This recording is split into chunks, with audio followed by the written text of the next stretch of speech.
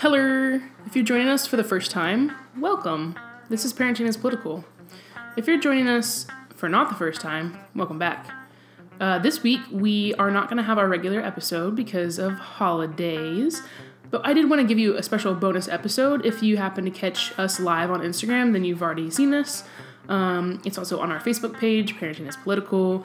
However, I thought I would post the audio to that video in case y'all missed it or you wanted to listen to it again. Again, it's live. The sound is not as great because we were doing it for video purposes.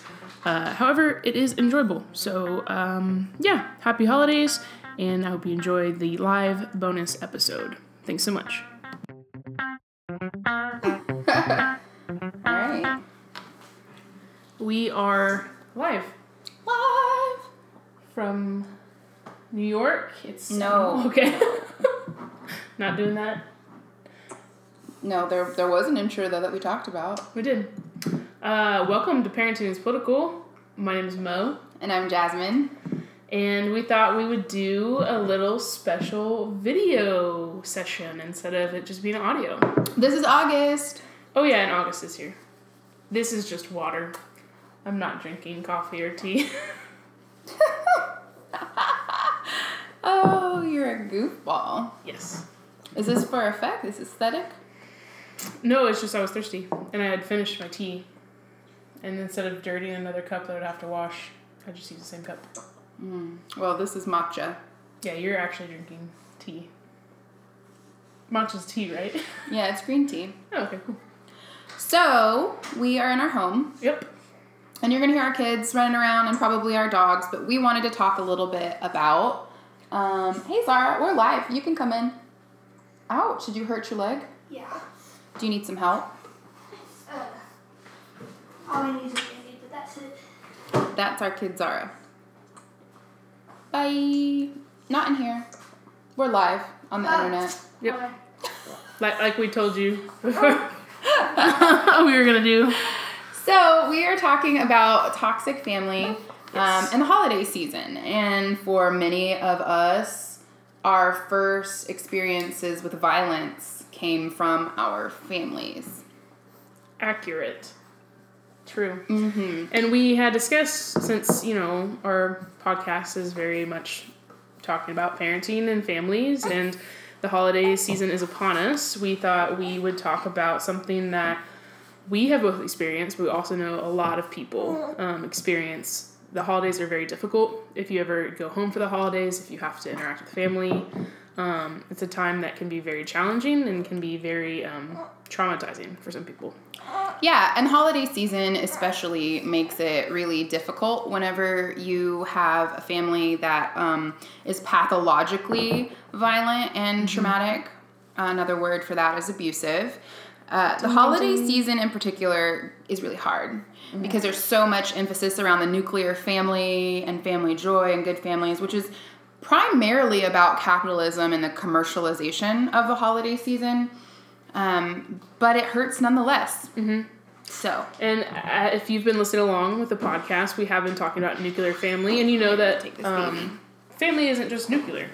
Family includes those who aren't biologically related to you.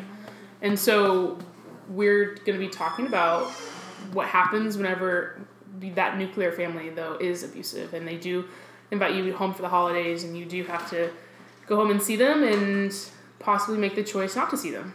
And so we decided to do a quick little video about it. And just to kind of recap for those who don't know what nuclear family is, it was a model that was created by George Maddock, is that how you say his name? Around the 50s. And he decided to make this model of what he thought family would be. And that was it has to be two people. It has to be a man and a woman. They have to be married. And all the kids that come from that biological... Okay. Okay. There you go. The kids that come from that biological mom and dad unit would be making up the nuclear family, which means that a lot of families are excluded from that model.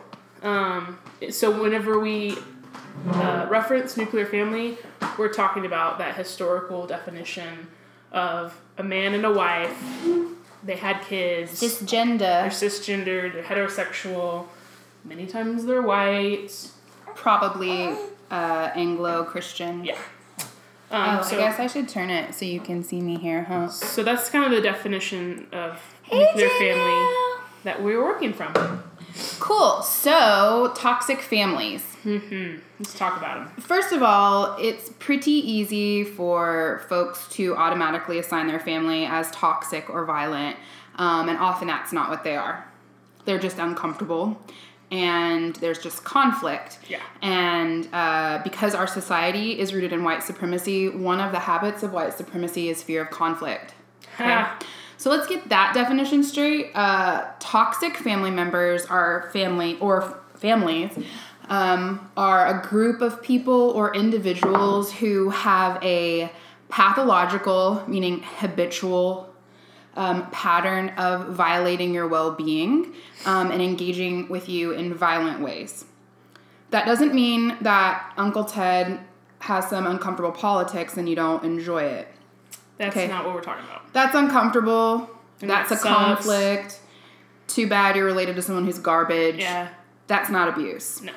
Abuse is when Uncle Ted, in addition to his politics, says that he thinks all trans people should not be allowed to use the restroom or they should die.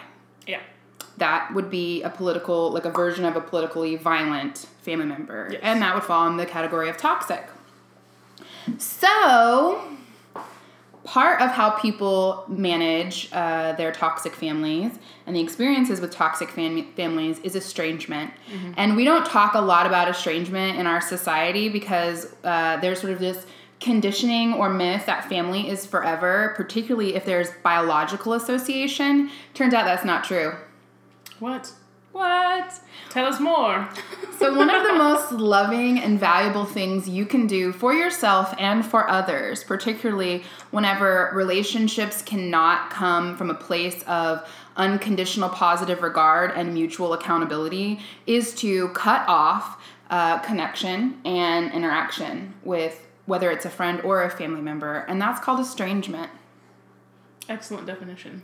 And the majority of folks in our society have experienced estrangement in some way. Mm-hmm. We just don't talk about it. And we make people feel bad about it. And we shame them. Yeah. Because we don't like it when power is stopgapped. And that's what estrangement is. It says, I'm going to cut the rope that ties me and you together. And then I'm going to seal my end of the rope so that you can no longer have the power to unravel me. Yeah. It's a deep act of love for yourself and also for the party that you're drawing the boundary with. Yeah. And I think that's a beautiful picture of what estrangement looks like, because oftentimes there can be a negative narrative that we were talking about of like the person who cut off did the harmful thing to the biological family. Like we were the bad people for choosing our own health and mental health status. Yeah. And a great way to think about it, though, is that, like that rope analogy you just used. Mm-hmm. Like there's a rope that tethers you to that biological family unit. Or any family, honestly. Yeah. It doesn't have to be biological. Any family or like kinfolk friend group that you invest your daily life in. Mm-hmm. And you can like kind of cut ties with them, but like cutting it off and like burning the end of that rope keeps you from fraying and falling apart every time you try to like re-engage with that rope that's been cut. Absolutely. Because if you kind of sit there and smush two ends of a rope together, they're just going to keep unfraying. But if you make it so that there's really good boundaries, which we're going to talk about, that can keep you from unraveling as a human being. Right.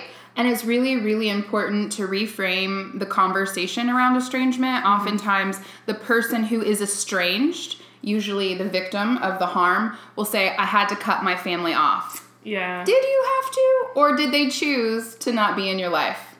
Because when we give folks clear outlines of what we need in order to be healthy, dignified, respected people who get to show up in a family group or a friend group or whatever community space that we share together, when we say, this is what I need to show up as my best self, and they say, psych, I can't give you that, and you say, cool, I can't be in a relationship with you anymore. You're not the person who cut off. You're not the person who made the choice to keep them out of your life. They chose to say, what you need for me to be in your life, I won't give you, or I can't give you. And so they are the ones that made the choice. In a covert way that we victim blame and shame people back into those same violent and toxic families that they were trying to get away from for their own stability and well-being is by saying you cut off your family or you stop talking to your family. But no, really, my family told me that, hypothetically, my family told me that I'm not the version of family that they want to have. Mm-hmm. And so I had to go find a community that could fit, that could allow me to show up as my full self and give me that sort of dignity that I need. Yeah, absolutely. And that's very important reframing just because of the guilt narrative that is so easy to entrap yourself into. I have personal experience with that. I don't know if we want to You can dive into your personal jump into that. For sure. So I'm estranged from my biological family unit. Several years ago, I was brave enough and had the courage and ability to come out to them as queer, in case I came out to them as queer. What? You're queer? I am gay. It's happening again. I'm telling the world. And gay. They are gay, from gay. A very conservative gay. Southern Baptist church. And they had a very difficult time with it, to say the least. And I tried to do the whole, let's work it out. Is it because you asked them to have gay sex with you? No. Ew. What did they have a difficult time with? I think that they were just taught... Did they think it was communicable? Yeah.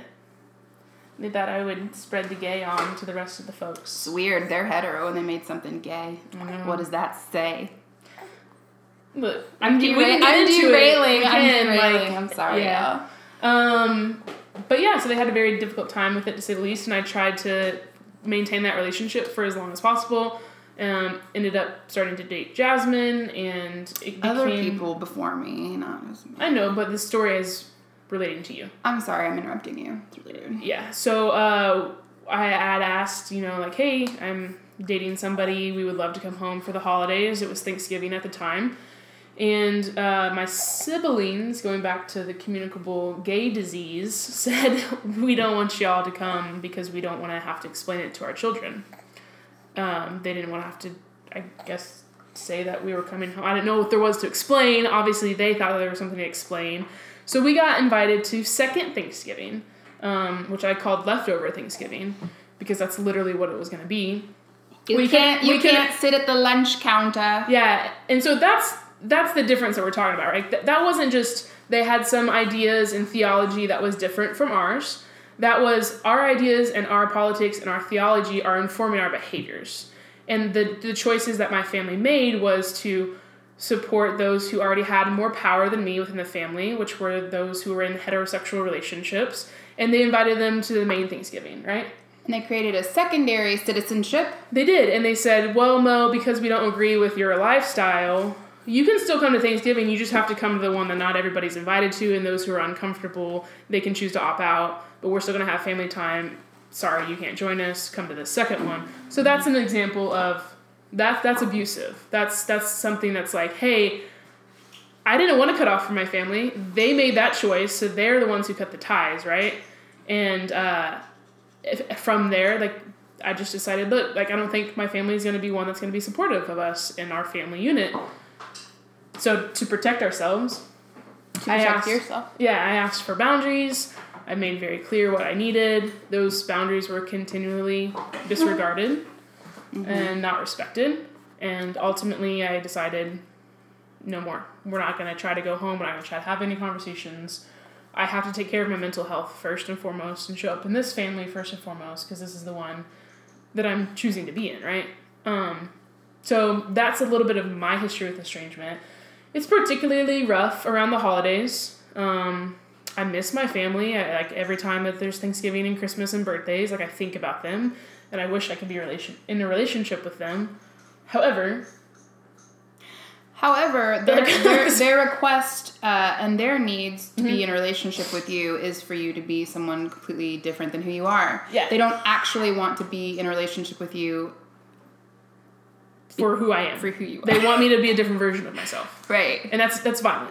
So whether you have a mental illness or an unseen disability, a visible disability, whether your politics are different, whether your class status is different, like whatever it is that you find yourself experiencing that your family is coming into contact with and it's causing conflict is fine. What isn't is whenever the message becomes the very essence, the things that make you who you are unacceptable to me.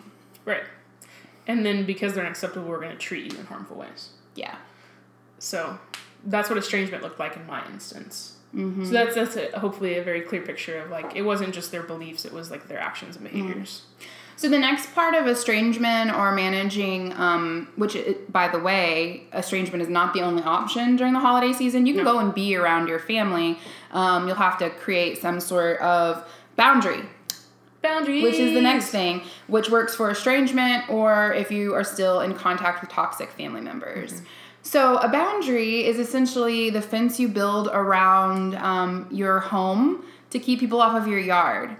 And oftentimes what we like to do is we like to give boundaries to other people. That's really about us going and building a fence around their yard and telling them what they can do with their space because we want control, but we want to call it a boundary. We don't want to be hurt but we also don't know how to take care of ourselves. So we try and corral or draw a parameter around other people's behavior.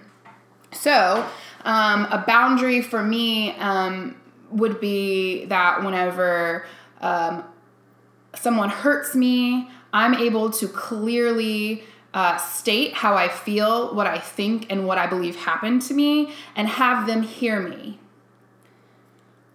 Wow, what a good boundary that is. Now that I said it out loud, I'm all, goddamn, Jasmine, good I'll write that down. Now, how this boundary could go awry is if I said, my boundary is when you hurt me, you always apologize. That's about controlling their behavior. Right. I drew a fence around their house, their yard. Drawing a fence around my yard is just about myself, right? It's I need space to say how I think, what I think, and how I feel, and I need that to be received.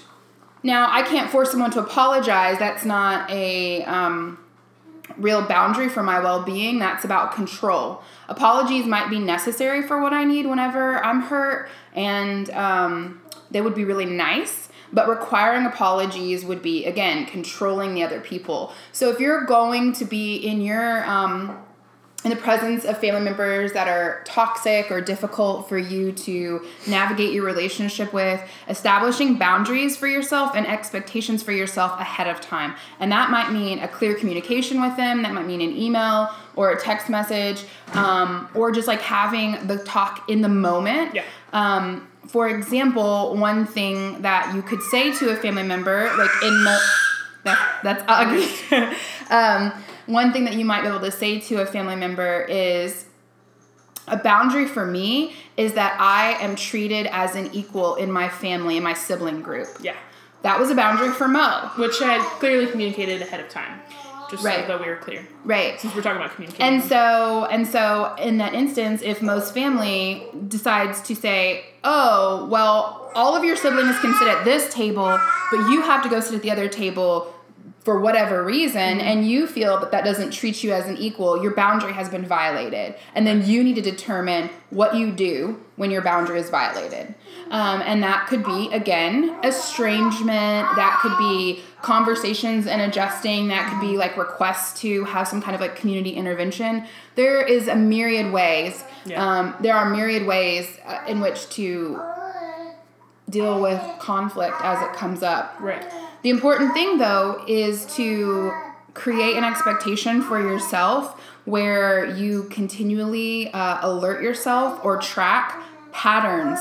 Because in a toxic family, patterns that include the continued violation of your boundary turns into deeper violence. And you might be internalizing the violations of your boundaries, and you also might be forcing yourself to be comfortable with it in order to avoid the reality that the people that you have been led to believe should love you and care for you most are actually the people who are perpetrating the highest level of violence in your life. Right. And that's unacceptable if they want to go under the moniker of family. Yeah, absolutely. So boundaries. Boundaries. So what's So that's next? it, y'all.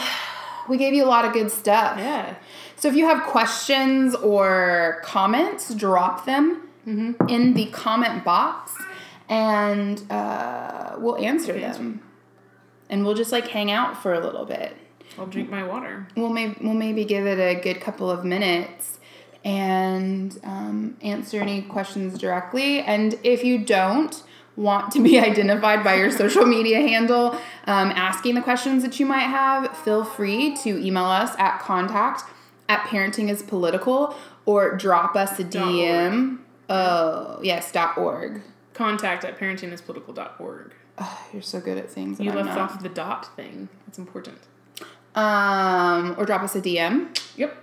Which stands for direct message. Thank you for making my language more accessible. And also, you could message us on Facebook. Yeah, you could message Augie. August is just going to scream.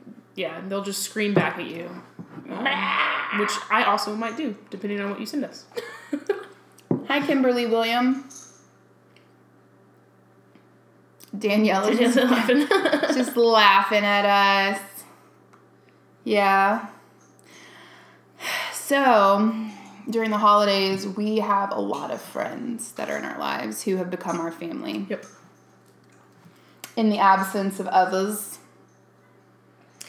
Yeah, and I would say that if this is something that, like, you're considering or, like, you've already done, self-care and, like, taking care of yourself and being gentle with yourself is super important. The holidays are already kind of difficult, but if this is your first holiday that you're maybe not spending with the group of friends or the family that you usually spend it with, take extra good care of yourself. Figure out something that makes you feel good that's just for you, and make sure that you're practicing that and that you're doing that regularly. And also, like, try, if possible, to... Wow, August. Wow. August just wants to take over the conversation. But if it's possible to, like, figure out the different traditions that you really loved about whatever holiday that you're no longer going to be a part of, you can incorporate that into your holiday this year. Just different things that you really did enjoy and that you're sad about losing, and that you can maybe recreate. Honestly, so much of the rhetoric, the conversation around family and well-being and wellness is steeped in desirability politics and ableism. So desirability is in, like, there's a healthy way, there's a good way to be estranged, or ableist, like self-care, you can just do X, Y, and Z. And it doesn't take in, these conversations don't always take into consideration about the fact that, like, all of us have varying levels, whether we're not neurotypical, whether we don't have the finances to invest in certain habits of self-care that everyone touts, or like around the desirability layer of conversation. Like, sometimes estrangement and well-being is really ugly. Like, it's not beautiful and clean and approachable. Yeah. And so I want to push back against any kind of myth of desirability, and know that, like, sometimes you're going to, like, drink yourself through the holidays. And sometimes you're going to, like, go out and do reckless things, or you're just going to, like, lay on your couch and not going to get out of bed. Not going to get out of bed. Like, and that's quote unquote ugly in our society because you're not grieving well, or you're not doing it the right way, or the way that is doesn't make us feel uncomfortable to be the spectators of. And y'all, there have been nights that I've, like, fallen asleep on the floor at the base of the toilet because I was, like, vomiting uncontrollably because of anxiety. Yeah. And Mo just, like, covered me up with a blanket. It didn't look like a bubble bath and, like, I'm going to drink a glass of wine and get in the bath because that's self-care. No, like, my level of self-care in that instance was, like, letting my body feel what it needed to feel, and not walking in shame afterwards and just being like, so, about that puking last night. Right? Yeah. So, there's also this really... Pause, look who's here. Dawn! Dawn's here. There's also this really lovely account I follow. You can look up the hashtag boring self-care. Yeah. And that's really great for those who like don't have financial means or can't think of things that are like self-care. Like the one they posted. It's not glamorous. No, yeah, the one they posted yesterday was like I cut my toenails. Yeah. Like I remembered to take my meds today. Like those things that like folks will like. It's not as glamorized, I guess. Yeah. But it's still a form of like making sure that you're making it somehow. Yeah. So that's a no really one's gonna pin it on Pinterest, but yeah, Pinterest. Dude, I paid 3/4 of my bills this month. Self-care. So everyone who's just joining us, we are having a conversation about holidays and toxicity. And if you have any questions or comments, drop them. There is so a we question. have one. Do you want to read it? Or you want me to? Yep, you can. It says, how do you deal with guilt over doing your own thing for the holidays? How dare you? How dare you do your own thing? How do you deal with guilt? Well, I would argue, and I hate to be this person, but I am. But I was going to say, but. I would disagree that you're feeling guilt. It sounds like you're feeling shame. Guilt is something that happens when you know that you've done something wrong, and it's a great catalyst for changing your interpersonal behavior. Shame says you're bad for doing something. Yeah. And so it would not be about getting rid of guilt as much as it would be taking on a posture of curiousness and say, I wonder who taught me that I should feel ashamed for making choices based on my desires and what I want. Game changer. That's important, though. No, really. Yeah. Because even if you have a wonderful family that you enjoy spending time with, and you're just like, fuck it, and you're like not even estranged from them. I don't want to go. I don't want to do anything. I want to do my own thing. If you feel shame about it, there's either you learn something from them or you learn something somewhere else that told you you're not allowed to make these kind of choices for yourself. Yeah. And so then your practice might look like, and again, there are myriad ways in which we trend toward health, trend toward well-being, however you want to frame it, because I think there's a lot of ableism in health conversations. But that could look like then developing a practice where you interrogate other places in your life where you feel as though you don't have permission to make choices based on what you want, and you have to have some sort of like really good reason or case made. Mm-hmm. And then who knows, other things might start emerging in your relationship patterns where you go, oh wait, I remember I wanted X, Y, and Z as a kid, and I always had to justify it. It was never, I value this and I want it, so I'm going to go after it. I have that kind of thing. For me, it always has to be like a wise and responsible financial choice because of the way poverty syndrome has shown up in my life. That's a good point. Or even around my experience with sexual abuse and trauma in my body, it's often very hard for me to ask for what I want directly around like my sexual experiences, because I was conditioned to believe by my abusers and by society that my body didn't belong to me and people could do whatever they wanted. And so the idea that I was more of a playground and I had no agency in saying what I want became a habit, and it has moved into other areas of my life. You know, like going and getting a massage and practicing with a massage therapist saying, I don't like that. Can you do something different? I want more pressure, less pressure.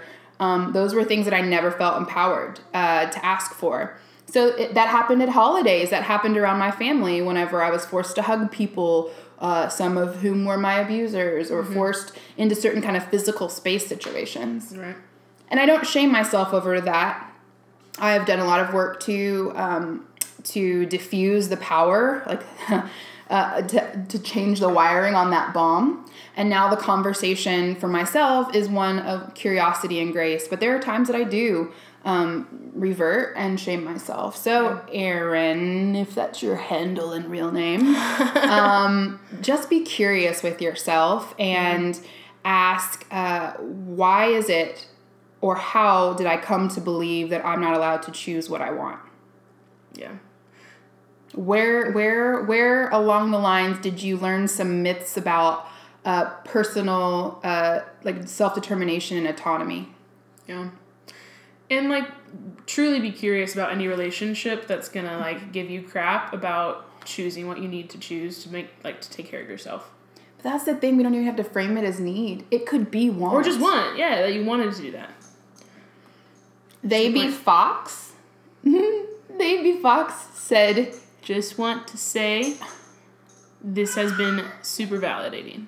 Super validating. Glad. Good. Dawn said something.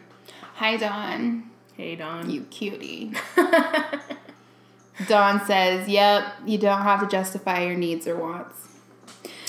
Cool, y'all. Well, some of you have said that you are going to email us your thoughts and feelings and questions after you watch this. Please feel free to comment. And if you're so inclined, subscribe and you get even more of this great stuff. Yeah, you get like resources and downloadable things and like surprise fun videos. And I send nudes. I handwrite. I'm just kidding, I don't. Don't say that. I handwrite like little thank you notes. I take the time to do that. And you also get a Parenting Men's Political Magnet by just signing up to be a subscriber. Yeah. And then there will be other really great swag that comes your way as we dive in deeper to this. By the way, some people that we don't like and we don't enjoy, follow this. And I know you're watching. I want you to know I don't give a fuck. Ain't nobody worried about you. Ain't nobody worried about you. All right, that's it, y'all. Yep. Hope you enjoyed our 30 minutes of rambling and that you found it helpful in some way. Yeah. Bye. How do I end this? End. The end button. You said, how do I end